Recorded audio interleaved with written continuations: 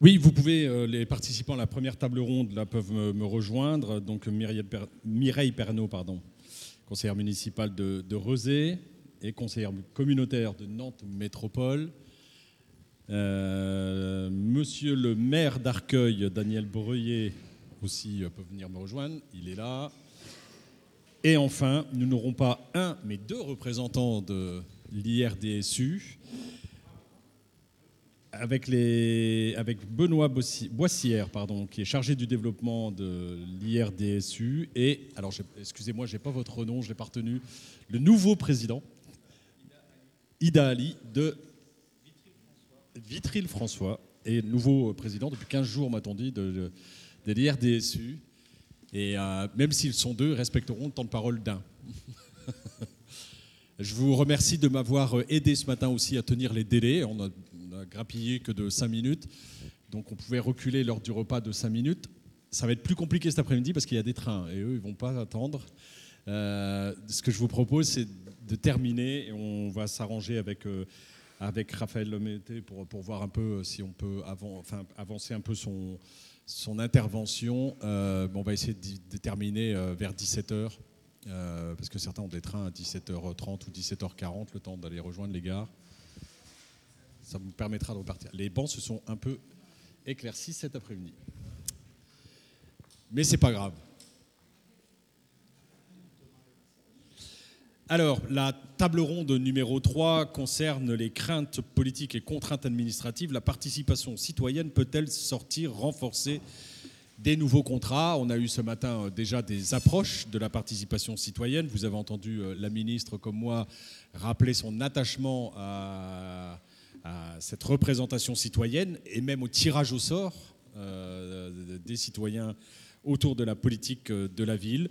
Voilà, témoignages cet après-midi vont porter justement sur cette implication des habitants, sur comment les associer au diagnostic de terrain, la définition des programmes d'action et aux instances de pilotage des nouveaux contrats.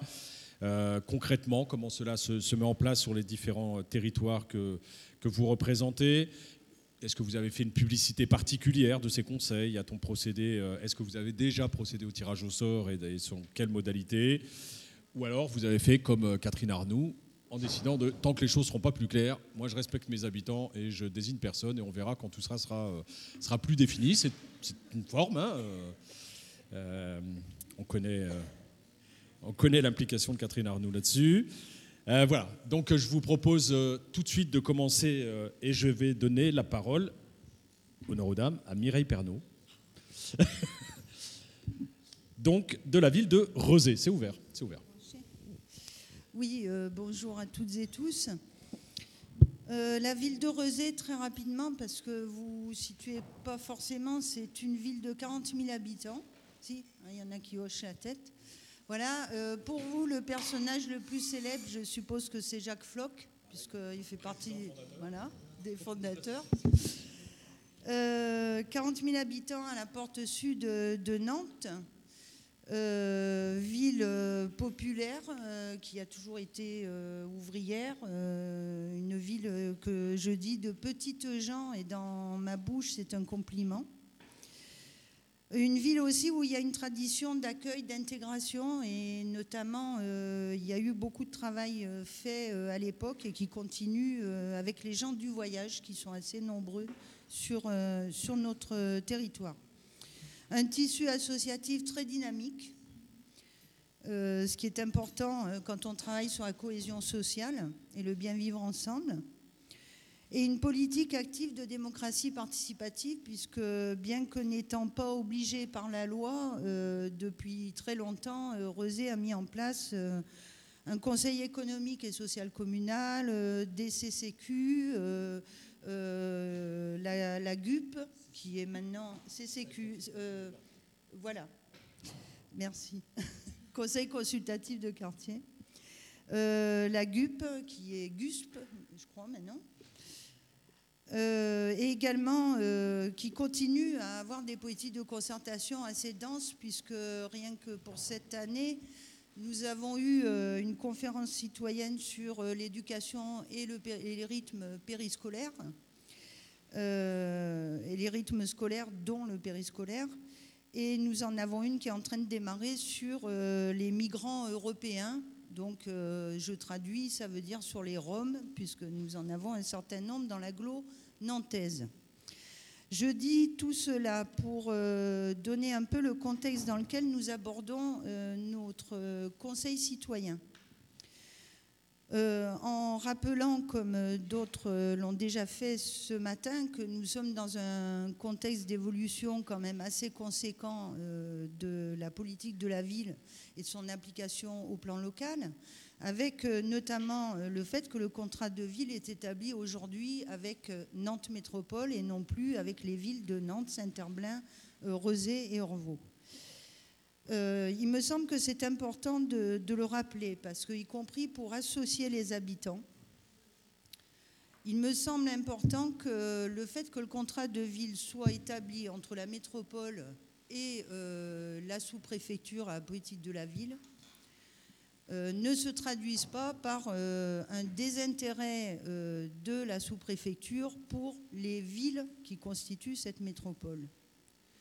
Il me semble en effet difficile d'associer dans de la co-construction nos habitants depuis la métropole. Bien évidemment, c'est à l'échelle de la ville qu'on peut le faire, ça. Et il me semble que c'est difficile de le faire si les décisions échappaient totalement au territoire communal et qu'on ne puisse pas avoir un dialogue et une prise d'engagement réelle avec les habitants qu'on appelle à travailler sur le sujet. Je partage l'avis qui a été donné ce matin par le président, je crois, sur cette forme de paradoxe qui consiste à hyper solliciter les habitants de ces quartiers alors qu'en gros les autres on leur demande rien. Mais je pense que c'est également un paradoxe quand on voit qu'on les hyper sollicite alors que c'est justement ceux qui s'abstiennent le plus aux élections politiques. Et c'est justement ceux-là qu'on a le plus de mal à faire participer à toutes les instances de concertation que j'évoquais au début de mon propos. Pour autant, je pense que c'est effectivement une impérieuse nécessité et qu'il est temps de venir à une époque où on arrive à construire les politiques avec les habitants. Non pas parce que les élus sont incapables, mais parce que c'est une phase supplémentaire de la démocratie. C'est un enjeu que d'ailleurs, au niveau de la ville, on se pose pour l'ensemble de la ville. C'est-à-dire comment on passe à un stade supérieur dans l'élaboration démocratique de nos décisions. Et c'est un challenge qui n'est pas facile à relever dans aucun quartier, et notamment au regard du constat qu'on fait déjà aujourd'hui sur notre CESC, nos CCQ, etc. On constate bien que ce sont un peu toujours les mêmes qui participent. Et que quelque part, c'est les plus initiés et ceux qui se sentent le plus légitimes à intervenir qui viennent se faire entendre. Donc je trouve que ça donne toute la mesure du travail qu'il y a à faire pour avoir des vrais conseils citoyens. De ce point de vue-là, c'est repris, y compris dans les termes dans le texte cadre, qui évoque le fait de faire émerger des conseils pour arriver à de la co-construction. Faire émerger, ça veut dire prendre du temps. Et nous, notre principal problème aujourd'hui, c'est que d'un côté, on nous dit de co-construire avec les habitants, nous sommes tout à fait d'accord avec ça, et de l'autre côté, on nous impose des dates à quelques mois. Et je trouve que ce n'est pas sérieux. Voilà, ce que nous voulons faire, nous, c'est véritablement co-construire et pas satisfaire une posture ou je ne sais quoi pour dire ça a été co-construit avec les habitants. Ça rejoint d'ailleurs des choses qui ont été amplement débattues ce matin, donc je ne m'étends pas dessus, mais on a aussi cette difficulté d'aller vers les habitants pour les mobiliser sur les conseils citoyens tout en leur disant on ne sait pas encore les moyens qu'on pourra mettre en face des priorités que vous allez définir. Donc on est dans cette problématique-là. Néanmoins, on ne renonce pas. On ne renonce pas tout en mesurant que je pense qu'on est aussi, une des difficultés est aussi qu'on se trouve à contre-courant de ce qui existe dans notre société. À savoir que ce que nous constatons au quotidien, c'est qu'il est beaucoup plus facile pour les gens aujourd'hui, et ce n'est pas un jugement ce que je dis, c'est à cause de beaucoup de choses. Il est beaucoup plus facile de se mobiliser contre quelque chose que de se mobiliser pour construire quelque chose qui va décider de notre avenir. Je ne m'étends pas, vous voyez le nombre de dossiers auxquels cela peut faire allusion, mais Rezé est une ville comme les vôtres, où dès qu'on a un projet de quelque ordre que ce soit, on voit émerger des collectifs de ceci, cela. Donc on a toutes ces difficultés. Et de ce point de vue-là, on ne baisse pas les bras. Bon, on est en train de lancer des choses. On a prévu de démarrer, de manier à la fois l'événementiel à petite échelle. Ce n'est pas des dépenses. Mais pour essayer de faire réagir un peu, sortir de la routine, interpeller ceux qui ne viennent pas d'habitude. Donc là, on est en train de travailler à une grande table qu'on va installer dans la place centrale du quartier, avec la présence des élus. Et puis, il va y avoir une forme d'interpellation des habitants, non pas de la part des élus, mais de la part d'une association, une SCOP, en fait, avec laquelle on va travailler sur ces conseils citoyens, qui s'appelle le Contre-pied. Je sais qu'elle est connue sur d'autres... je crois que c'est à Gennevilliers qu'ils ont travaillé. Je ne sais plus. Ça sera suivi le 2 juin d'un forum et derrière, on va mettre en place des ateliers, des groupes de travail d'ici juillet. Mais sauf que tout ça, c'est très rapide et tout ça, c'est censé nourrir le plan d'action du contrat de ville qui doit être prêt pour le 2e semestre. Enfin, bon. Donc, ce qu'on s'est dit, c'est qu'on va à la fois essayer de répondre au texte et à la fois faire comme on a décidé de le faire, parce qu'on a besoin de temps si on veut vraiment faire venir de plus en plus de gens, et des gens notamment qui ne viennent pas. Donc on va les faire travailler, je pense, dans un premier temps, surtout sur des orientations, quelles sont leurs priorités pour le quartier. 2 minutes. J'ai fini. Simplement, oui, je voulais pointer une interrogation. Alors, je ne reprends pas le texte cadre, là. Je ne sais pas si vous l'avez lu, mais ça vaut le coup. Je ne sais pas quels sont les technos qui ont travaillé là-dessus. Je pense qu'ils se sont un peu fait plaisir. Mais bon, parce que ça rentre dans un détail de ouf, règlement intérieur, etc. Si on veut que tout le monde se barre en courant, à mon avis, on n'a qu'à faire comme ça. Voilà. Et ce que je voulais pointer quand même, c'est que moi, je suis très interrogée par cette question du tirage au sort. Voilà. Pour moi, le summum de la démocratie ne peut pas consister dans le tirage au sort. Je crains une chose, c'est que, parce que là, on parle de structures qui sont appelées à être mises en place jusqu'à la fin du contrat de ville. Je crains une chose, c'est que ces gens-là, comme ça nous est déjà arrivé sur le CESC, puisqu'on l'a déjà pratiqué, le tirage au sort, viennent la première fois parce qu'ils se sentent plus ou moins obligés, puis après ne viennent plus. Et voilà. Donc je pense que le tirage au sort peut être utile pour créer une secousse sur une chose ponctuelle peut-être, pour faire venir les gens au moins une fois, qu'ils entendent. Voilà. Mais leur dire on vous tire au sort pour en prendre pour 5 ans, je ne vois pas. Merci Mireille Pernaut pour ce témoignage de Rezé. Effectivement, Jacques Floch, qui était le président fondateur de Ville et Banlieue, et vous témoignez par ce que vous venez de dire que la participation des habitants, c'est déjà une longue histoire particulière dans ces territoires en politique de la ville. Monsieur le maire, Daniel Breuiller, donc maire d'Arcueil, on revient en région parisienne. Comment ça se passe chez vous ? C'est ouvert, c'est ouvert.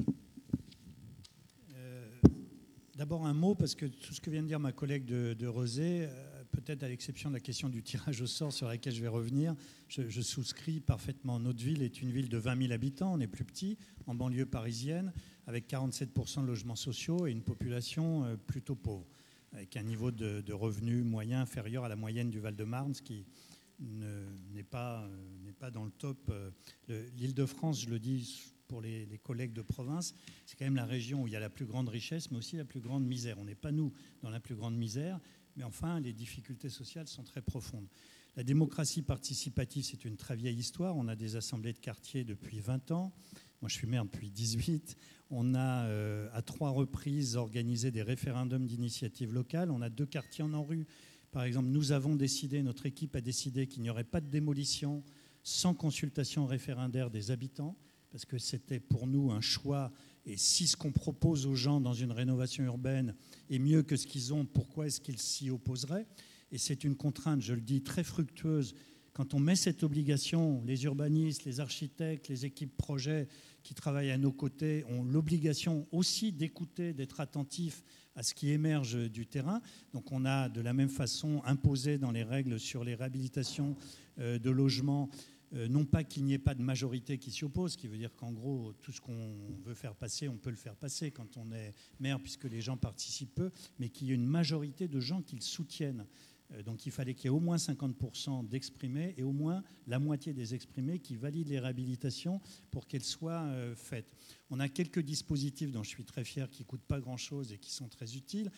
Par exemple, tout citoyen peut saisir le conseil municipal par pétition d'au moins 200 habitants. Ça n'est pas beaucoup dans une ville de 20 000. Ça a été utilisé une quinzaine de reprises en 10 ou 12 ans. Et c'est un dispositif très intéressant. Le conseil municipal n'est pas obligé de donner suite, évidemment, à la réclamation pétitionnaire. De la même façon, les assemblées de quartier, puisqu'on a 6 quartiers dans la ville, ont un droit de saisie du conseil municipal sur un point qui concerne les quartiers. Donc on a mis comme ça en place beaucoup de dispositifs, sans compter sur la rénovation urbaine. Par exemple, qu'on a fait le bilan l'année dernière, il y a eu dans le quartier du Chaperon Vert, qui est un quartier intercommunal de 1600 logements, tous sociaux, il y a eu plus de 100 réunions de concertation. On a, avec les habitants, élaboré une charte du relogement sur les critères de priorité, puisqu'il y avait des lieux différents de relogement avec des critères de choix. Donc vraiment, cette idée de faire avec les gens plutôt qu'en leur nom est une idée qui nous tient à cœur, sur laquelle on a fait pas mal d'innovations qui mériteraient d'être connues. On a aussi des dispositifs. Par exemple, les assemblées de quartier ont un budget propre de 20 000 € dans chaque assemblée de quartier pour prendre les décisions qui peuvent être des aménagements urbains ou avec un engagement évidemment des élus de suivre la proposition de l'assemblée de quartier, qui peuvent être de l'aménagement urbain ou de l'animation sociale. Il y a un fonds d'initiative locale pour soutenir des propositions qui reviendraient par les citoyens eux-mêmes. Donc vraiment, je pense qu'on a une richesse d'expérience très, très positive. Alors, quand j'ai vu, quand mes adjoints et mes services m'ont présenté cette question des conseils citoyens, la première idée était de se dire tout ça est formidable, c'est exactement ce que nous cherchons à faire. Et c'est vrai que quand même dans les quartiers, singulièrement, la démocratie manque. La participation aux élections est plus faible. L'inscription même sur les listes électorales est plus faible. Donc après tout, cette idée de conseil citoyen est une idée qui a notre plein appui, parce que c'est vrai que c'est aussi par la mobilisation des acteurs eux-mêmes que les transformations peuvent être faites. Elle nous pose cependant un certain nombre de problèmes. Premier problème, c'est qu'on n'arrive pas sur des terrains en friche. Et là, je rejoins ce qu'a dit la collègue.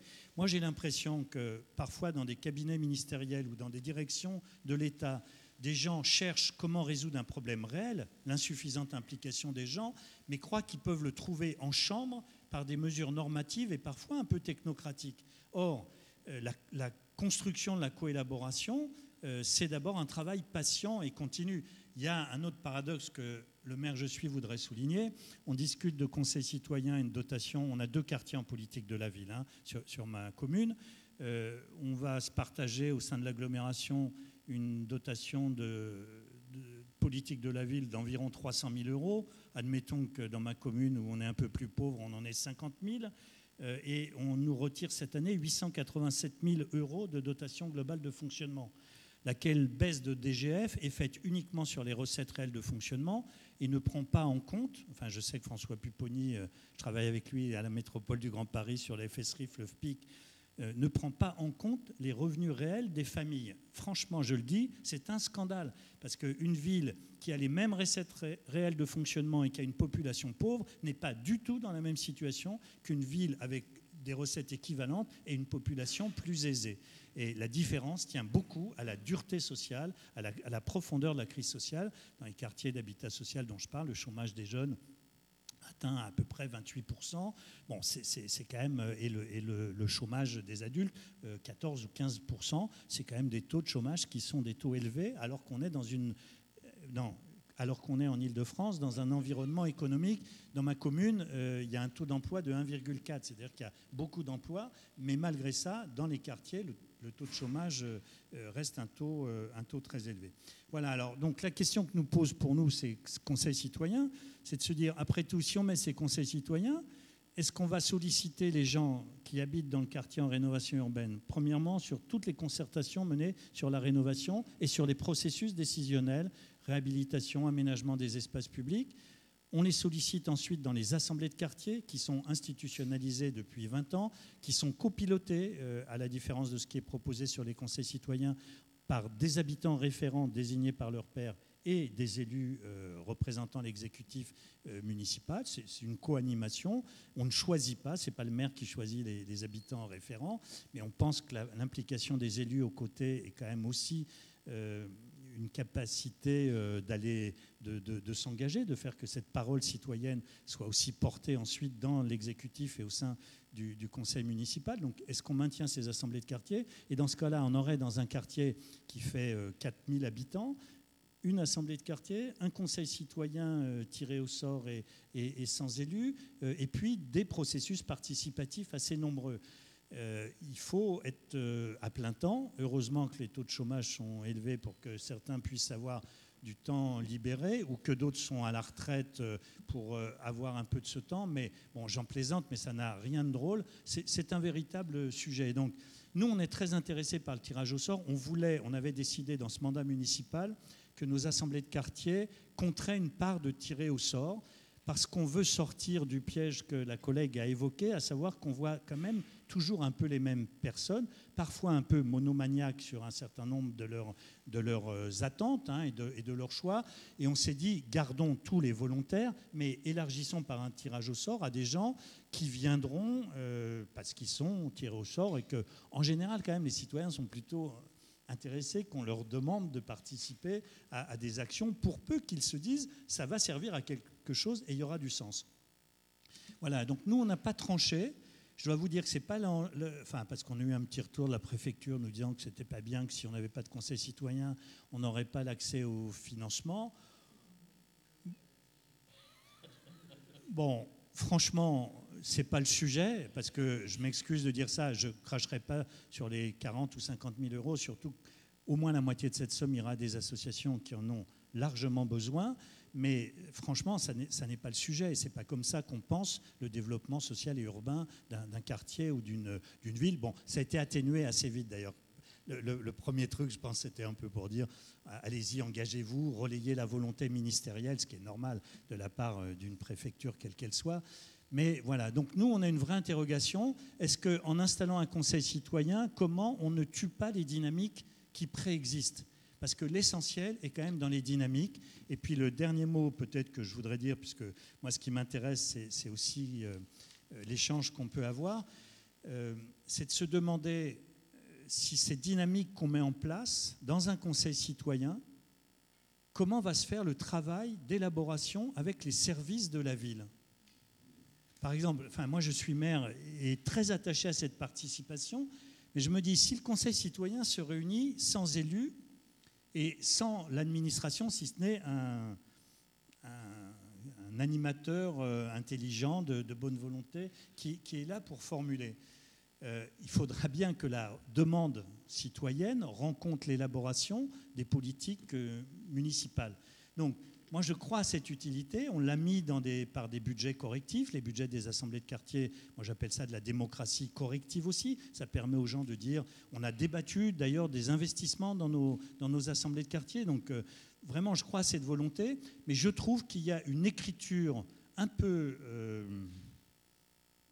en chambre, un peu éloignée des réalités. Alors, je sais aussi que toutes les villes n'ont pas la même volonté d'associer les habitants aux affaires qui les concernent. Et je vois bien dans cette volonté, j'ai suivi les travaux du groupe Meshmash-Baquet, etc., je vois bien dans cette volonté l'idée qu'il faut renforcer l'empowerment, se dire que les citoyens doivent vraiment avoir à l'œuvre. Mais moi, je rêve, pour ça, comme pour la loi NOTRe et comme pour d'autres sujets, au lieu qu'on pense toujours en réforme institutionnelle et en normes, que l'on pense en contrat d'objectifs et en évaluation. Je rêve qu'on passe entre les villes et l'État un contrat disant voilà l'engagement et que les citoyens soient associés, voilà les propositions que nous faisons et voilà l'évaluation que nous pourrons en faire ensemble. Et si cette évaluation est positive, eh bien l'État continue à apporter son appui et son soutien. Et si cette évaluation révèle une grande insuffisance, eh bien dans ce cas-là, que l'État sanctionne. Mais plutôt que de définir la norme et la règle, essayons quand même de trouver dans chaque ville, et je ne sais pas si à Rezé, la réponse doit être forcément la même qu'à Arcueil. Par contre, je sais qu'à Rezé comme à Arcueil, l'implication des citoyens est nécessaire et que dans les deux cas, les élus y travaillent avec volonté. Merci beaucoup. Oui. L'adjointe d'Arcueil. Merci de ce témoignage, une nouvelle fois, grande pratique de l'association des citoyens aux politiques municipales et même interrogation qu'à Rezé, comment tout ça peut coexister, comment une mise en place d'un conseil citoyen risque de tuer d'autres initiatives préexistantes. C'est effectivement une question qui se pose. Allez, maintenant à l'IRDSU. Merci, bonjour. Benoît Boissière, moi je suis un des permanents de l'IRDSU et on est en train de mener une enquête sur la mise en œuvre des conseils citoyens. Et quand je dis qu'on est en train de la mener, c'est que vraiment on est en train de travailler. Donc on a fait en février un premier recueil de contenu qui a concerné à peu près 120 professionnels de 19 régions de métropole, de 3 départements d'outre-mer, de collectivités d'à peu près toutes les tailles, des grandes métropoles jusqu'aux petits sites de la politique de la ville. Et actuellement, on est en train de confronter ces résultats-là aux membres de l'IRDSU, au CA. L'occasion que vous nous proposez aujourd'hui, c'est aussi l'occasion de vous dire un peu ce qui commence à ressortir de cette enquête pour qu'on ait aussi des réactions et qu'on l'alimente. Il y a une première synthèse de cette enquête qui sera publiée début mai. Et puis la restitution complète officielle qui sera faite au CGET début juin. Voilà. Donc ça, c'est de la matière qu'on mettra à disposition là, dans les semaines qui viennent. Quelques éléments qui ressortent de cette enquête de façon un peu générale, et puis après, si vous avez besoin qu'on revienne sur un point ou sur un autre, on pourra tout à fait détailler. Le premier élément qui ressort, c'est que on est effectivement dans une dynamique qui s'est lancée. Voilà, il y a une dynamique qui a démarré autour des conseils citoyens et on observe bien que le pari de la réforme qui était de l'inscrire dans la loi pour légitimer le fait que ce soit à l'agenda politique local a fonctionné. C'est-à-dire que les professionnels, par exemple, il y a beaucoup de professionnels qui nous disaient « Moi, jusqu'à présent, je n'arrivais pas à ce qu'on travaille sur ce dossier-là ». C'est vrai que la loi, avec parfois ses maladresses, avec les faiblesses du cadre de référence, m'a permis de travailler sur ce sujet-là. Néanmoins, vous l'avez dit, on observe quand même une hétérogénéité très très forte des situations qui ressortent, des contextes, alors je ne parle pas des contextes politiques de la ville, mais de l'existant en matière de participation. C'est-à-dire que là, c'est quand même le grand écart. C'est-à-dire qu'on a des territoires qui ont maintenant 20 ans, 25 ans d'expérience, de dynamique participative, etc. Et on a aussi des sites politiques de la ville qui, aujourd'hui, sont au niveau 0 de démarche participative. Voilà. On a aussi ces sites-là. Très hétérogènes dans les postures vis-à-vis des conseils citoyens. On l'a entendu aujourd'hui, des élus qui se sont appropriés, des sites qui se sont appropriés cette démarche de façon très différente, et des avancées aussi très différentes. C'est-à-dire qu'en février, on a effectivement là aussi ce grand écart, avec quelques sites qui ont déjà leur conseil citoyen installé, certains qui travaillent sur un règlement, sur une composition, et puis un gros quota au milieu qui nous dit qu'ils sont en train d'élaborer, de réfléchir, il y a des pistes, voilà. Et puis une petite minorité qui en février nous dit très clairement, on n'a pas du tout travaillé sur le sujet. Et nous, ça nous intéresse toujours dans nos enquêtes de ne pas analyser que les bons élèves, entre guillemets, mais justement de comprendre ce qu'il y a derrière un territoire qui n'a pas travaillé sur tel ou tel sujet. Et ça, c'est très intéressant parce que vous l'illustrez. Souvent, ce que les collègues vont nous renvoyer, c'est oui, la mauvaise volonté des élus, parce que on ne peut pas taper toujours sur l'État, des fois il faut aussi reprocher des choses aux élus locaux. Sauf que quand on regarde dans l'enquête, effectivement, on retrouve parfois cette posture-là, voilà, très concrètement, d'élus qui disent non, moi, ce contre-pouvoir incontrôlable, je n'en veux pas sur mon territoire, et je résisterai jusqu'au bout pour éviter, et le jour où je serai obligé, mon chef de projet, il sait me faire une liste de 25 personnes, et on trouvera un moyen pour qu'on ait ce conseil citoyen. Bon. Heureusement, c'est plutôt minoritaire. Et on a pris le temps dans l'enquête d'aller voir ce qu'il pouvait y avoir derrière ces résistances. Et quand on regarde de façon un peu plus détaillée, on voit des choses beaucoup plus complexes. Premièrement, des résistances qui sont... on appelle ça la résistance de l'élu, mais en fait, on a parfois des résistances plus collectives sur un sujet qui est complexe, pour lequel les services se sentent pas forcément prêts pour ça.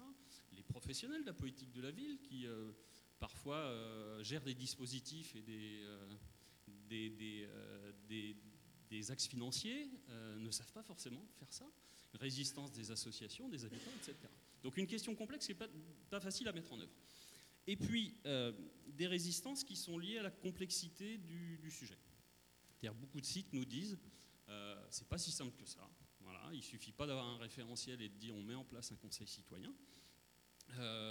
D'abord parce qu'on a déjà un dispositif et que, là vous l'avez bien illustré, on a un dispositif de participation citoyenne, des dispositifs, et intégrer ce nouvel outil dans un existant, c'est pas neutre, ça peut perturber les choses et on préfère y aller prudemment. Ça c'est beaucoup, quelque chose qui ressort beaucoup. Et finalement, ce qu'on voit, c'est que les conditions ne sont pas forcément réunies pour mettre en place des conseils citoyens dans les délais qui ont été imposés pour la signature des contrats de ville. Et du coup, beaucoup de sites qui disent « je ne suis pas contre le principe, je crois à ce type de dispositif, mais il faut qu'on réunisse les conditions, qu'on articule avec l'existant, qu'on se mette en route, qu'on mobilise les habitants de façon intelligente, pas dans la précipitation, qu'on fasse ça bien. » Voilà. Deuxième point qui ressort très fortement de l'enquête, en tout cas des éléments qu'on a à ce jour, c'est que c'est imposé la volonté de co-construire le dispositif. C'est-à-dire qu'en fait, on a très peu de sites qui disent « Ok, il y a un référentiel, on a réfléchi à quelques-uns, on a fait un mode d'emploi, et puis ça y est, on décline le conseil citoyen dans le territoire, et il sera comme ça, et c'est pas très difficile. » Non, en fait, la majorité des sites nous décrivent plutôt des conseils citoyens qui se construisent en marchant. C'est-à-dire qu'on commence, on mobilise quelques habitants, on réfléchit avec eux comment on pourrait élargir le cercle, on réfléchit avec eux à ce que peut être le rôle du conseil citoyen, et finalement les sites sont plutôt dans une démarche intéressante, c'est que le conseil citoyen est un des objets de travail avec les premiers habitants qui se sont mobilisés, quelle que soit leur mobilisation. Deuxième point dans ce processus, c'est le côté composite, c'est-à-dire que personne ne dit « Ok, nous on a une façon de composer le conseil citoyen, le tirage au sort, ou la mobilisation, etc. » Et en fait, on s'aperçoit que tout ça se fait petit à petit, qu'on a mobilisé d'abord un réseau existant, ou les conseils de quartier, et puis qu'on a fait un tirage au sort parce que ça permettait d'élargir le prisme, et puis que dans ce tirage au sort, on a été faire de la médiation, etc. Et en fait, on voit des conseils citoyens qui se composent de façon multiple, très progressive, et qui sont en perpétuelle évolution. C'est-à-dire que c'est des choses qui ne sont pas du tout figées. Ça veut dire que dans les conditions de réussite des conseils citoyens, ça paraît difficile d'imaginer des listes figées. C'est-à-dire que cette idée qu'il y aurait à un moment une liste validée et quasiment définitive, ça ne paraît pas réaliste par rapport à ce que les collègues nous font remonter. Ça paraît difficile de se focaliser sur des échéances à court ou à moyen terme, toujours dans cette logique de figer le dispositif. On est plutôt dans quelque chose qui va se faire dans la durée, qui va s'accompagner dans la durée et qui devra évoluer avec des échecs, des réussites, des analyses, etc. Donc vraiment quelque chose qui doit s'inscrire dans la durée. Et puis dernier élément que moi je retiens dans ce qui ressort de l'enquête, avant qu'on parle peut-être des enjeux pour la suite, c'est l'idée que les conseils citoyens ne peuvent pas être pensés indépendamment de leur environnement. Voilà. Un des pièges, ce serait de dire, voilà, il y a un nouveau dispositif qui est spécifique sur la politique de la ville, et on met en place un conseil citoyen qui va parler de ce sujet-là, et on va le déconnecter, et on va reconstituer ce qu'on a toujours dénoncé, une politique de la ville déconnectée du reste. Donc, pas déconnecter le conseil citoyen de l'existant, c'est-à-dire l'articuler avec les conseils de quartier, avec demain la maison du projet, etc. Pas le déconnecter du quartier. Et ce qui est intéressant, c'est qu'il y a plusieurs collègues qui nous décrivent moi j'appelle ça un maillage, c'est-à-dire que comment autour du conseil citoyen, on organise les contacts entre les membres du conseil et le quartier pour que le conseil soit en phase avec le quartier. Pas représentatif. Personne, en tout cas dans ceux qui répondent, personne ne se fixe comme objectif d'avoir un conseil représentatif de tous les habitants du quartier avec des composantes, etc. Mais c'est plutôt un conseil qui soit en phase, c'est-à-dire qu'il y ait des contacts, qu'il y ait des animations, qu'il y ait du travail autour du conseil citoyen. Et puis, dernier élément, c'est un conseil citoyen, et là c'est particulièrement complexe et c'est encore le gros point d'interrogation, qui doit trouver sa position par rapport aux instances de pilotage, par rapport à l'élaboration du contrat de ville, etc. Par exemple, sur l'élaboration du contrat de ville, à quelques exceptions près, je suis déjà très bon. Vous m'aviez promis. Puis j'avais fait des promesses en plus, c'est pas bien. Par rapport à l'élaboration du contrat de ville, globalement, on est quand même à quelques exceptions près sur des situations où les conseils ne sont pas dans l'élaboration des contrats de ville, ce qui n'est pas forcément, encore une fois, un problème, à condition qu'on s'inscrive dans la durée et qu'on réfléchisse à la place des conseils citoyens dans l'évaluation, dans le suivi des contrats de ville. On va passer. Oui. Juste, il y a une chose que vous avez dit en dernier là qui m'interpelle un peu, c'est le conseil doit être en phase avec son quartier. Et si on note qu'il n'est pas en phase, d'abord qui décide qu'il est en phase ou pas en phase? Et si on note qu'il n'est pas en phase, on retire au sort pour aller redésigner quelqu'un d'autre? De toute façon, ça n'est qu'une des complexités du conseil citoyen, c'est quel dispositif d'animation on met en place pour qu'effectivement on ait un outil qui soit pertinent. Mais moi, je n'ai pas la réponse. Mais de la même façon que demain, pour savoir, puisqu'on a un objectif qui n'est pas dans la culture institutionnelle et des politiques de développement françaises, d'avoir ces groupes d'habitants qui, à la fois, sont légitimes, mais pas sous contrôle de l'institution. Et là, il y a des choses à inventer. Voilà. Et sans aucun doute, des nouvelles pratiques à travailler. Alors on passe la parole maintenant à Khalid Ida Ali, qui est le président de l'IRDSU, pour un complément de ce qui vient d'être... Oui, donc bonjour à tous. Donc Ida Ali Khalid, je suis chef de projet, donc je suis président de l'IRDSU depuis 2 semaines. Donc si vous voulez, l'idée c'est un petit peu d'officialiser ma prise de poste par cette intervention en duo avec mon collègue Benoît Boissière. Blague à part, je suis à la manœuvre puisque je suis chef de projet. Du coup, on est en train de monter nous aussi nos conseils citoyens sur la ville de Vitry-le-François, en même temps que la rédaction d'un contrat de ville, en même temps que le montage d'un plan de lutte contre les discriminations, etc. etc. Et ça en dit long aussi sur la difficulté à un moment donné de pouvoir conduire le changement sur nos territoires et effectivement répondre à la norme ou la règle, comme vous l'évoquiez tout à l'heure. Si vous voulez, l'idée des pistes, c'était de pouvoir soulever 3 enjeux. Le premier, c'est la question de l'ingénierie, puisque nous, ce qui nous a apparu de manière marquante, c'est qu'il y avait elle est très faible. Comme toute politique publique de développement, il y a forcément cette nécessité d'accompagnement. Et en l'occurrence, en matière de conseil citoyen, quand on interroge beaucoup les sites, on se rend compte qu'il n'y a pas forcément de prévu cette ingénierie. Et donc un des enjeux, c'est de la poser en termes de questions et d'en faire un objet. Quid de ces ressources-là. Et du coup, et c'est un petit peu en lien à ce qui vient d'être dit, cette idée de parler de l'indépendance de cette structure-là, d'accompagnement. Quand je parle de structure d'accompagnement, j'utilise le terme haïtien, parce que c'est un petit peu le paradoxe qu'il peut y avoir quand on essaye, je ne vais pas dire d'être dans l'injonction de faire de la participation, alors même que normalement, la participation, c'est quelque chose qui devrait être quelque chose de spontané. Et effectivement, avec une sorte de question qui est sous-jacente, était de dire qu'accompagner un dispositif de participation, ce n'est pas la même chose qu'accompagner le pouvoir d'agir des habitants. On est sur deux choses qui parfois pourraient apparaître comme, je ne vais pas dire en tension ou en opposition, mais on est sur une démarche dont l'objectif est sûrement le même, mais en tout cas, dans la mise en œuvre, répond à des enjeux qui sont différents.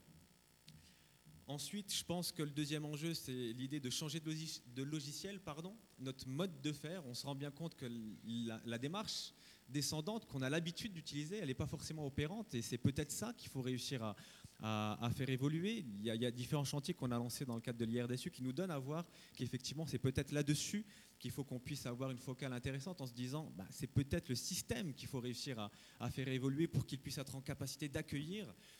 On parle souvent d'ailleurs de former les habitants. Est-ce qu'il ne faudrait pas plutôt déformer les institutions? L'idée de se dire qu'à un moment donné, on fait venir des habitants à un comité de pilotage, mais si les comités de pilotage ne changent pas et que c'est des caisses, je ne veux pas dire des caisses, ou des chambres d'enregistrement de décisions qui ont été prises par des instances qui ont été établies bien en amont avec des orientations prioritaires qui ont été définies ailleurs, quid de cette légitimité-là? C'est-à-dire qu'on va les faire venir, mais pourquoi en définitif. Et finalement, l'idée de faire évoluer les politiques publiques au-delà de la politique de la ville, parce qu'on ne va pas choisir. On va demander aux habitants de venir, mais quand les habitants vont arriver, ils vont avoir leur demande. Et on ne pourra pas leur dire, effectivement, sur ces questions-là, là, vous sortez du périmètre. Là, on n'est plus sur les thématiques prioritaires. Ils vont nous interroger sur le droit commun. Ils vont nous interroger sur plein d'autres choses.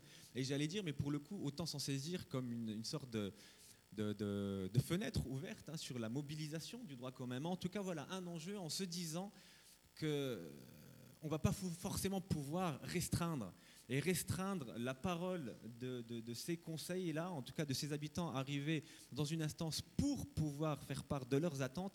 On va être questionné sur l'éducation nationale, sur tout en fait, en gros. Et voilà, comment est-ce qu'on peut se saisir de cette étape-là pour interroger la politique publique, en tout cas notre manière de conduire les politiques publiques au niveau local. Voilà les trois enjeux. Espérons ne pas avoir été long et avoir très bien. Merci. Voilà, vous avez... La parole est à vous, s'il y a des questions. Oui, 3, 4. Alors, attendez, il doit y avoir un micro, il y a un micro qui est là, ouais. Ici, par ici. Il y a 4 personnes de ce côté. Il y a Rachid après, mais on va... Voilà. Merci. Bonjour, Christiane Rancet, je suis élue à la ville d'Arcueil, politique de la ville. Moi, j'ai quelques interrogations et surtout précisions concernant le mode de tirage. On parle de mode de tirage, c'est vrai que si on arrive au mode de tirage, c'est qu'on a déjà mis en place et acté le fait qu'on a mis les conseils citoyens. Le mode de tirage, c'est quoi? C'est sur les listes électorales? Moi, je pense que c'est un peu discriminant. Donc, il faudra aller plus loin, peut-être aller sur les listes des bailleurs, parce que ça permettrait justement d'être en contact avec des habitants qui, effectivement, ne participent pas forcément et aux assemblées de quartier. Effectivement, ils sont tirés au sort, ils vont vous dire « Moi, je fais ce que je veux, j'ai pas envie, je viens pas ».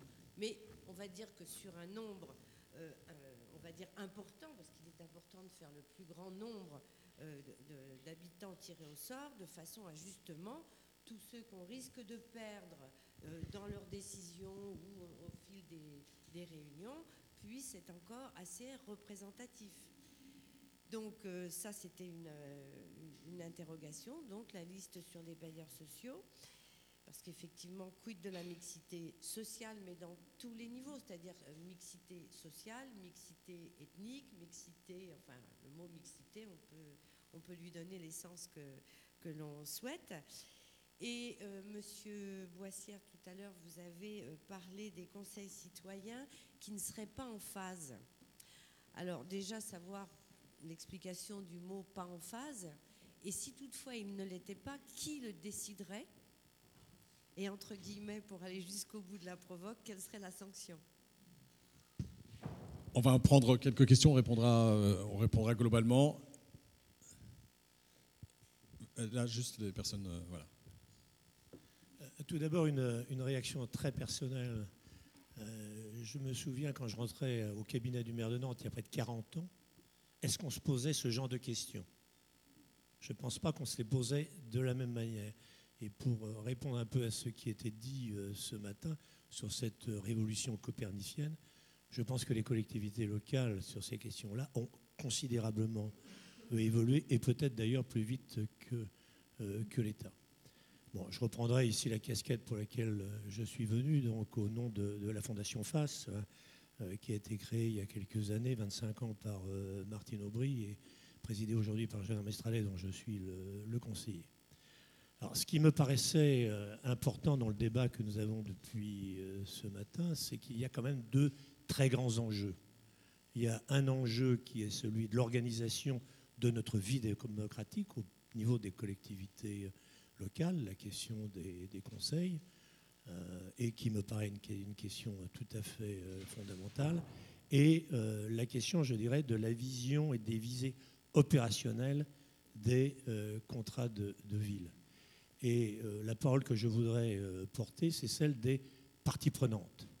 On a parlé ce matin et on a eu des exposés, notamment de l'Éducation nationale, de Pôle emploi, de professionnels. Mais autour de ces contrats de ville, nous avons un certain nombre d'opérateurs, de gens qui vont être les acteurs de structures, qui vont être les acteurs, les porteurs de ces projets.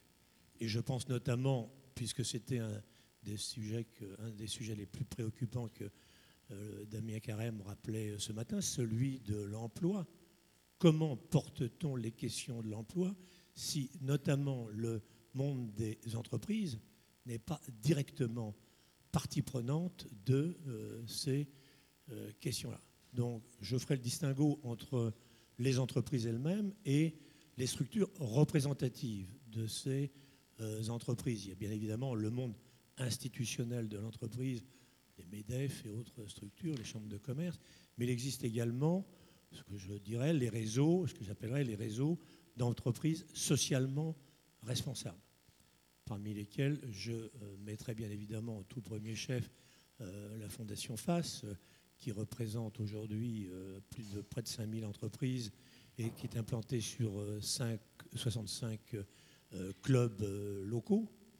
Et quel est l'intérêt, en fait, de se poser la question de leur participation à l'élaboration de ces contrats?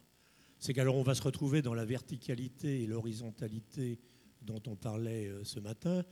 J'entendais la représentante de Pôle emploi sur, je dirais, son rapport au quartier et au contrat. Prenons aujourd'hui ce que sont les contrats d'immersion.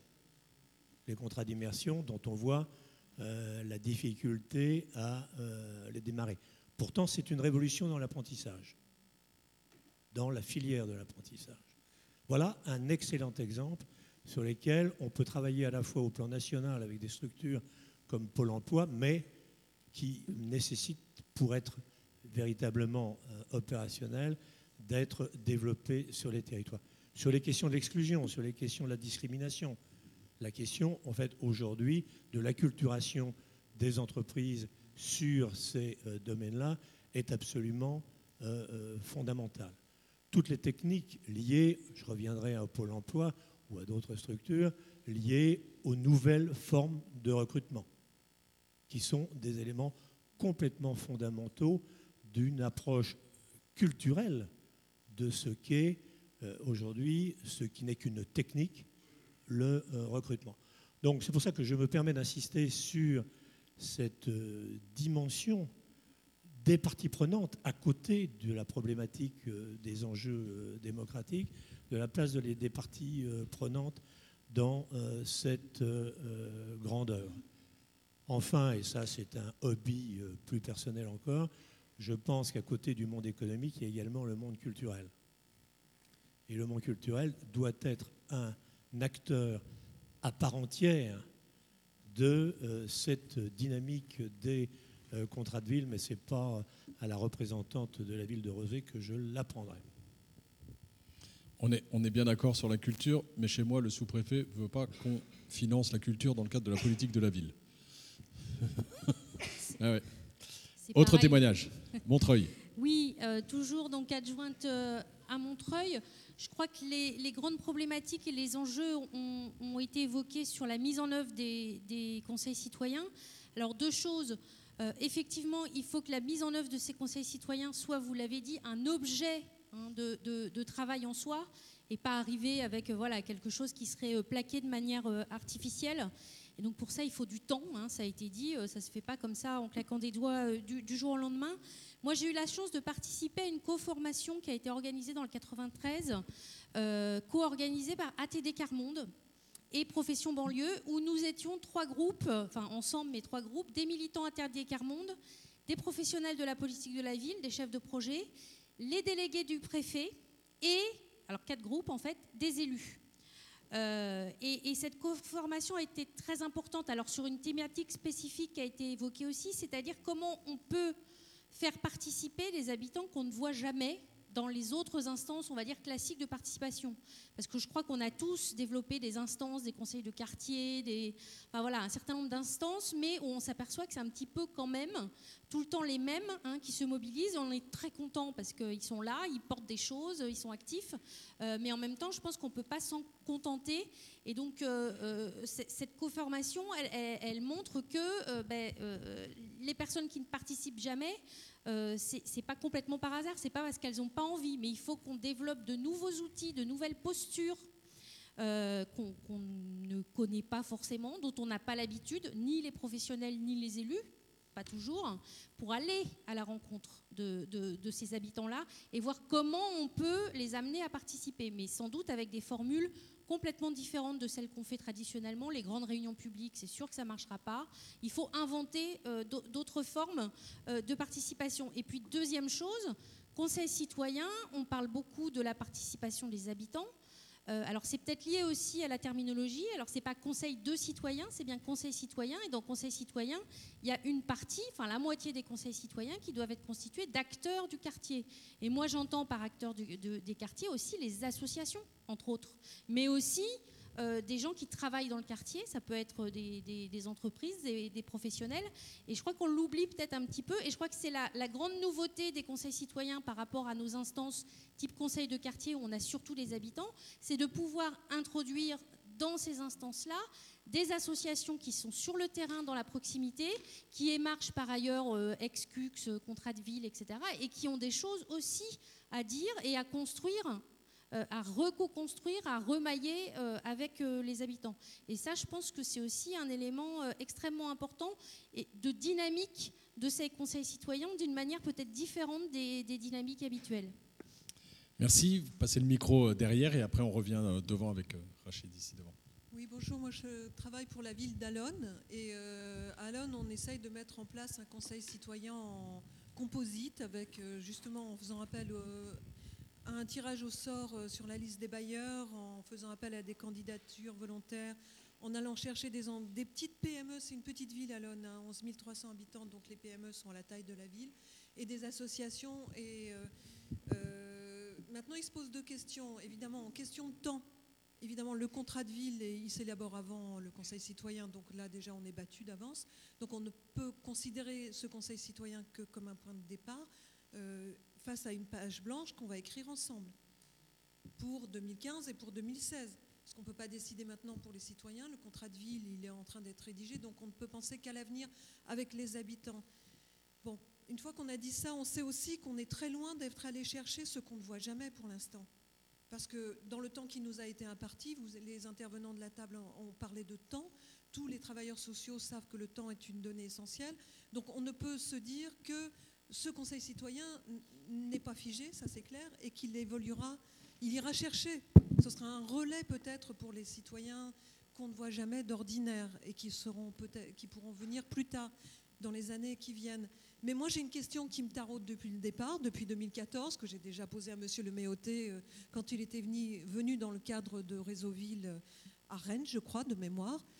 C'est quid de la parole des citoyens dans les instances de pilotage du contrat de ville. Ils vont pouvoir émettre des projets, ça, ils seront force de proposition et de projet, c'est dans la loi. Mais leur parole, une fois qu'elle aura été entendue, elle deviendra quoi? Parce que si elle reste une parole en l'air qui n'est pas suivie, qui n'est pas écoutée, les conseils citoyens n'auront servi à rien, pour eux en tout cas. Merci, on rejoint ce qu'on disait ce matin, le respect de la parole des habitants et des habitants eux-mêmes. Rachid, on part à la Seine-sur-Mer. Oui, donc Rachid Maziane à la Seine-sur-Mer. Moi, je voulais revenir sur le titre et la question de l'engagement citoyen, voire l'engagement républicain. On sait aujourd'hui, on ne va pas revenir sur le taux de participation aux élections, donc c'est des instances de représentation démocratique.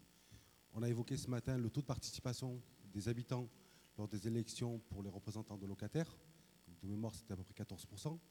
Aujourd'hui, on met en place des conseils de citoyens. Donc, je ne vais pas revenir sur effectivement le tirage au sort, la question derrière de la mixité.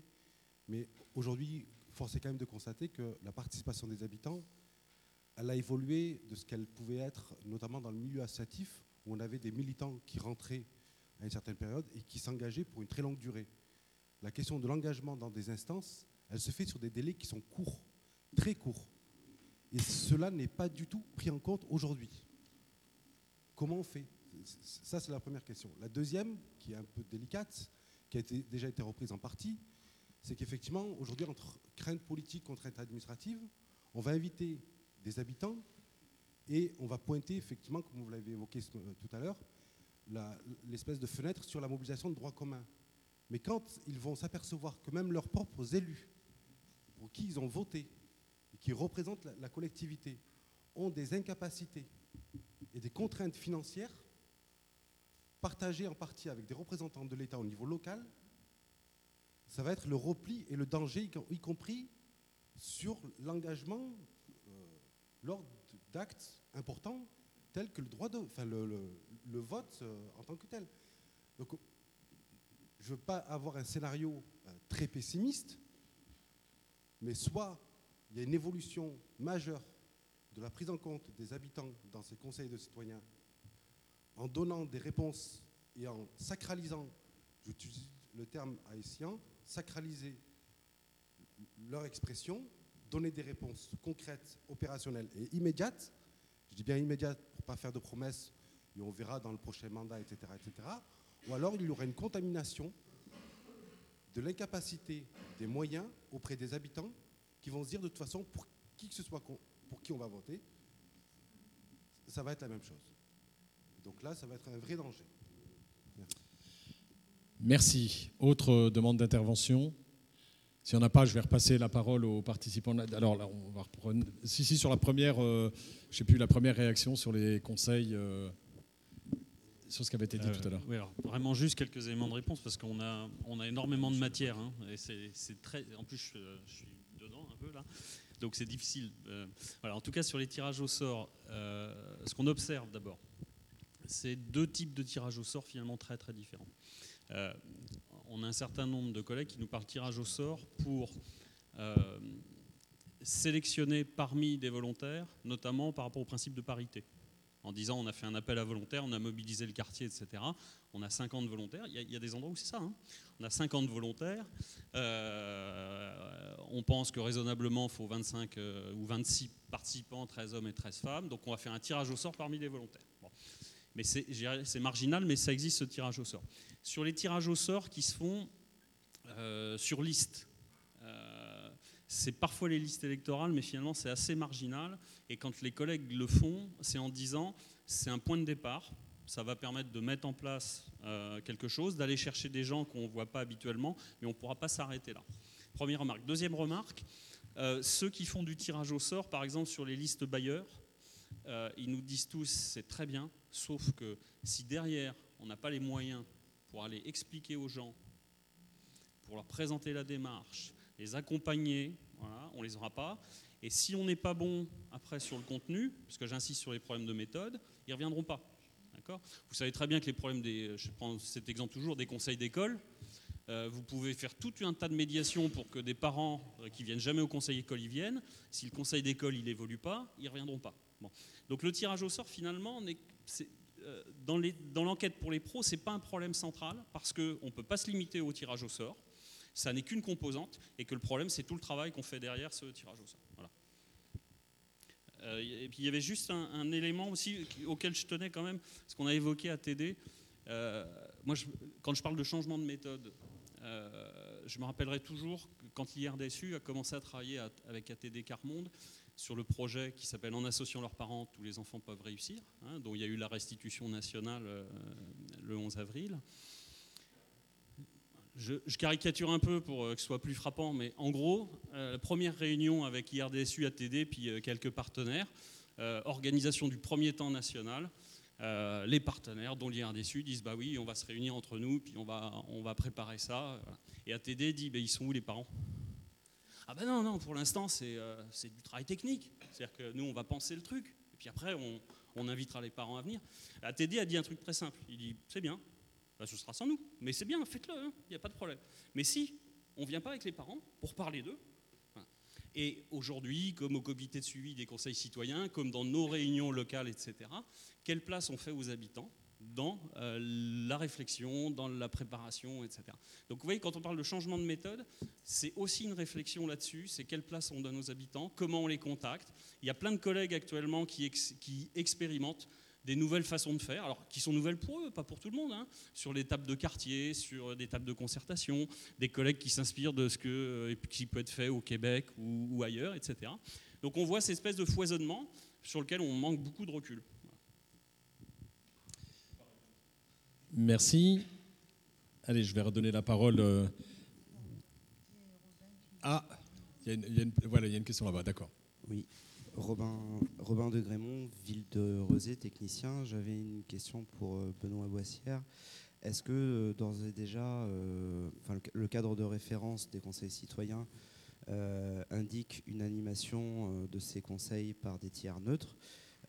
Est-ce que d'ores et déjà, parmi les éléments dont vous disposez suite à cette enquête, il y a des questionnements ou des retours ou des choses qui se dessinent à ce niveau-là? Et quand vous avez évoqué juste à l'instant, c'est ma deuxième question, des formes différentes, des pratiques différentes pour essayer d'aller chercher les populations a priori les plus éloignées de la participation et de la vie du quartier.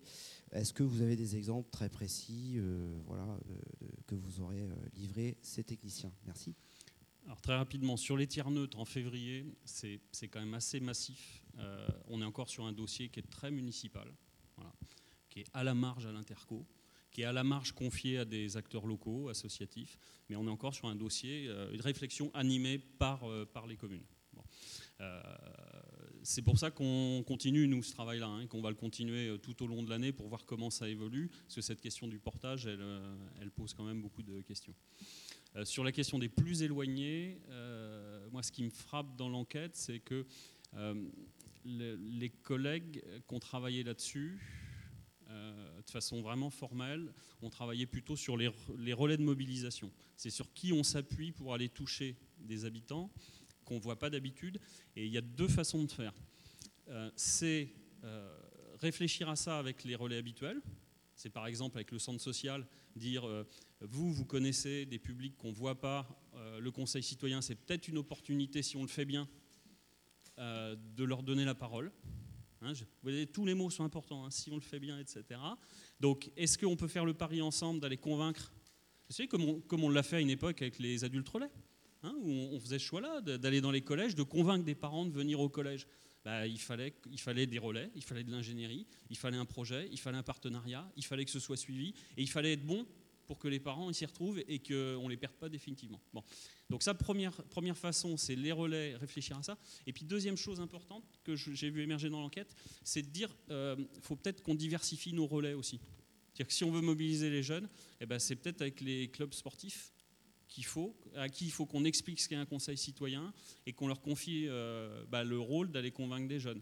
C'est peut-être en bossant avec la Croix-Rouge et les Restos du Cœur qu'on touchera un public ou les AS de secteur. Voilà. Par exemple, demain, vous avez un conseil citoyen.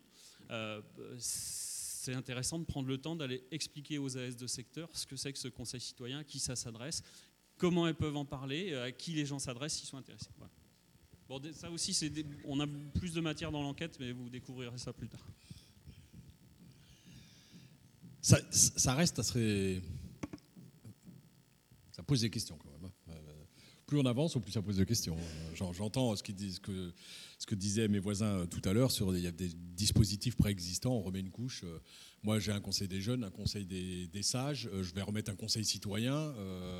Il y a un conseil de la vie associative. Il y a une association omnisport. Enfin voilà, ça devient extrêmement confus tout ça.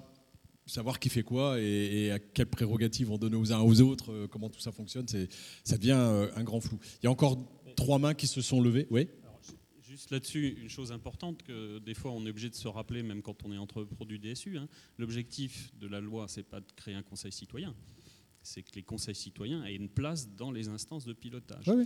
Et que pour l'instant, j'insiste parce que dans l'enquête, on voit bien que pour l'instant, c'est un espèce de point aveugle où on s'est concentré sur comment mobiliser les habitants, on fait en place un conseil citoyen. Et quand on demande est-ce que vous avez travaillé sur les modalités de représentation dans les instances, ah ben non, on n'a pas eu le temps, on verra ça plus tard. Alors que c'est le nœud du problème. Sauf que si on met le contrat de ville, si on le signe maintenant et que le conseil citoyen il a après, on va leur faire valider des choses qui seront déjà écrites, ou accompagner des choses qui sont déjà écrites.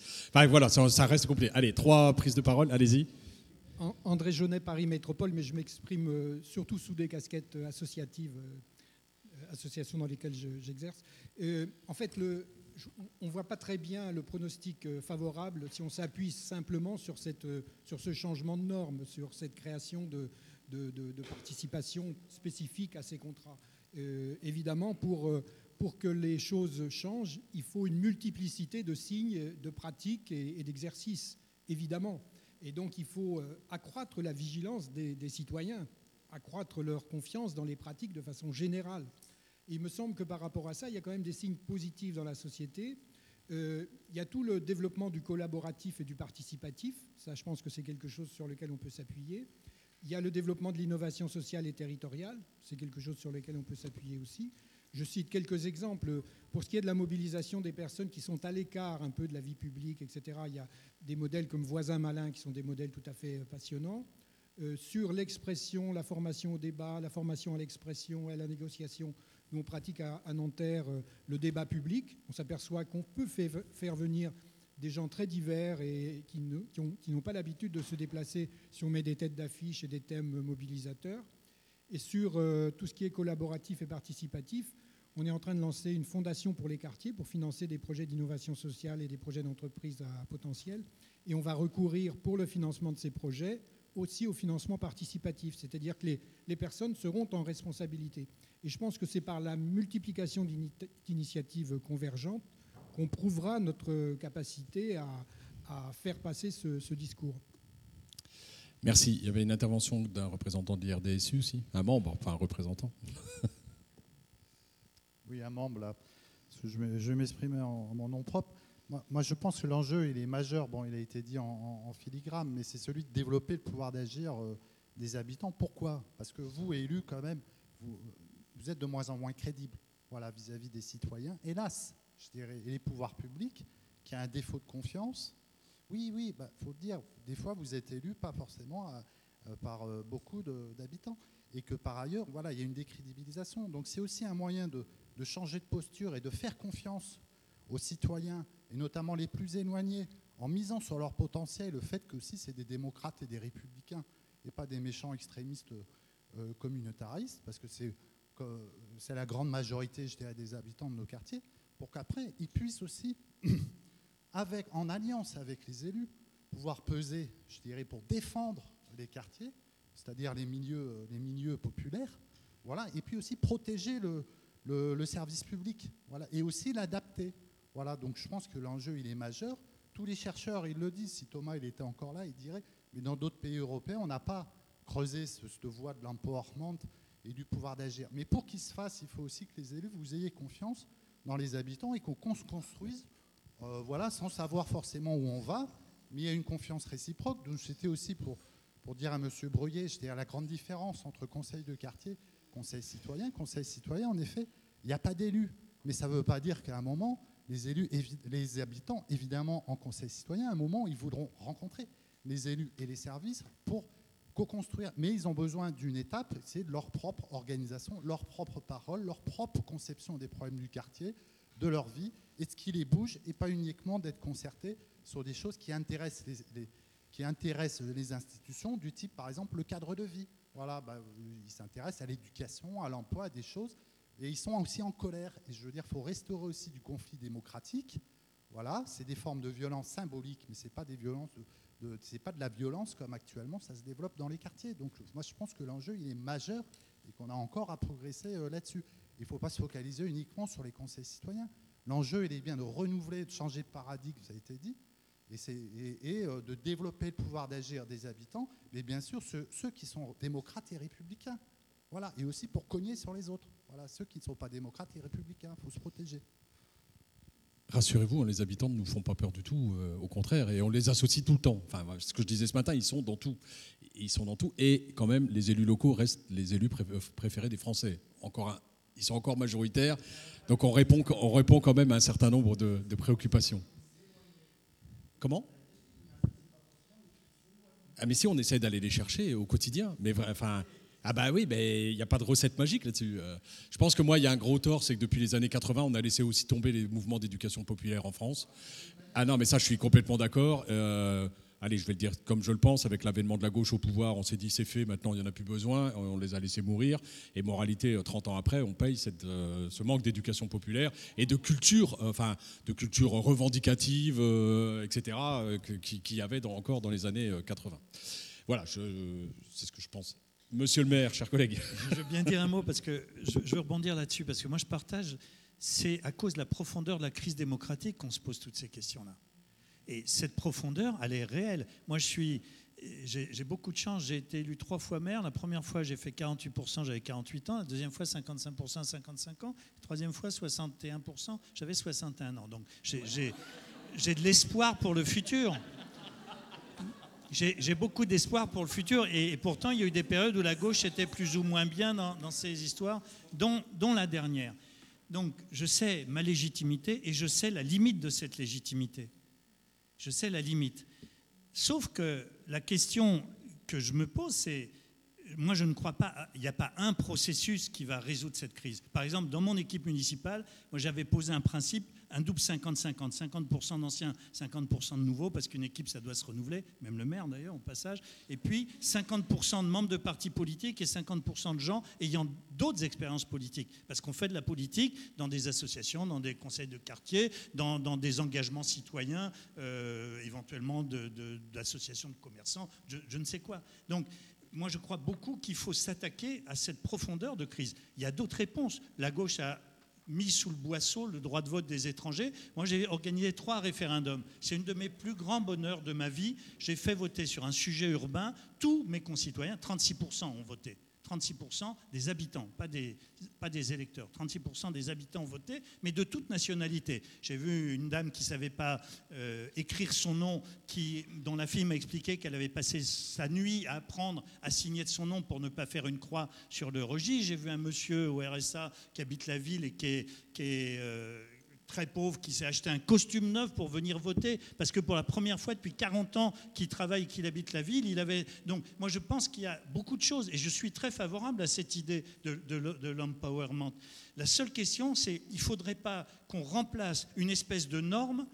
Enfin, ce qui compte, c'est le sens, les dynamiques et les enjeux. Il faut que les gens y servent aux enjeux. Par exemple, moi, j'ai une inquiétude. Bien sûr que les gens, leur préoccupation, c'est l'emploi, c'est l'école. Comment est-ce que ça va se passer ? Moi, j'ai 2 quartiers en politique de la ville, j'ai 4 fermetures de classes. Elles sont justifiées en partie par des baisses d'effectifs, parce que dans ce quartier, celui qui va le plus mal dans ma commune, il y a une école privée juste à côté. Et toutes les familles qui ont un tout petit peu de moyens, mais pas beaucoup, des familles pauvres, vont mettre leur môme dans l'école d'à côté parce qu'ils ont peur du recul. Et l'inspectrice d'académie m'explique, monsieur le maire, je suis désolé, il y a une baisse d'effectifs, il faut bien que je ferme. Et j'ai dit, d'accord, mais vous allez encore en fermer une l'année prochaine parce que les gens vont encore perdre un peu plus confiance dans l'école publique. Donc moi, je vous propose qu'on passe un contrat ensemble. Comment, dans cette école, on fait un travail spécifique. Il n'y a quasiment pas de coopérative scolaire. Est-ce qu'on appuie les projets ? Comment on mobilise les familles sur la réussite des enfants, etc. Enfin, voilà. Donc moi, mon seul propos, c'était surtout pas de condamner parce qu'au contraire, j'étais heureux qu'un ministre dise c'est important cette question et vous avez raison, le sujet c'est une crise démocratique sans précédent. Mais attention, le Conseil citoyen ne résout pas plus cette crise démocratique que nous n'arrivons pas à le résoudre. Moi je suis très fier depuis 20 ans de tout ce qu'on a fait. Le taux d'abstention dans ma commune reste équivalent à toutes les communes à sociologie identique. Donc finalement, peut-être j'ai été avec mon équipe assez bien élu, mais on n'a pas fait reculer d'un iota l'abstention. Donc voilà, c'est un sujet qui rend très modeste sur les processus, mais je pense qu'il faut être très modeste aussi dans la politique de la ville, en croyant qu'on révolutionne les choses. Moi, encore une fois, je le redis, moi je crois au contrat, je crois à l'évaluation, je crois à la mobilisation. Je vois bien qu'il y a des villes, l'ANRU, ça m'intéresse beaucoup, il y a des villes, on décide du devenir des gens sans eux. Je trouve ça scandaleux à titre personnel, je trouve ça scandaleux. Ça se discute. Aujourd'hui, il y a des obligations. Il n'y en avait pas au début de l'ANRU, d'obligations de concertation, par exemple. Donc les choses évoluent. Moi, je crois qu'il faut batailler pour cette participation citoyenne. Mais ma crainte, c'est toujours qu'on remplace par une norme qui devient une norme réglementaire. Est-ce que vous avez votre conseil ? Est-ce que vous avez fait votre tirage au sort ? Alors que le cœur, c'est quelles sont les dynamiques. Moi, je crois que, par exemple, le droit de vote des étrangers, c'est un élément de respect et de dynamique collective dans des quartiers. Nous, on a 26% d'étrangers.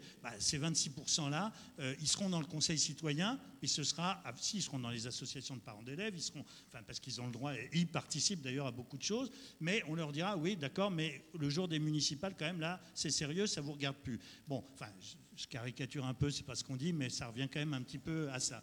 Donc voilà, moi je suis d'accord avec vous, monsieur, la crise démocratique, et elle appelle autre chose qu'un conseil citoyen, elle appelle aussi un peu moins de pouvoir aux maires. C'est pour ça que nous on a mis un droit de pétition, qui est un droit d'interpellation par les citoyens. On ne leur dit pas oui, mais en tous les cas, s'ils ne sont pas contents, ils ont accès à l'ordre du jour. La loi me réserve à moi seulement l'accès à l'ordre du jour. C'est le maire qui définit l'ordre du jour du conseil municipal. Le rendre aux citoyens, par exemple, pour moi, c'est un sujet très important et j'invite à le faire savoir parce que je trouve ça, quand ça est utilisé dans ma ville, c'est que les gens considéraient que nous faisions des bêtises.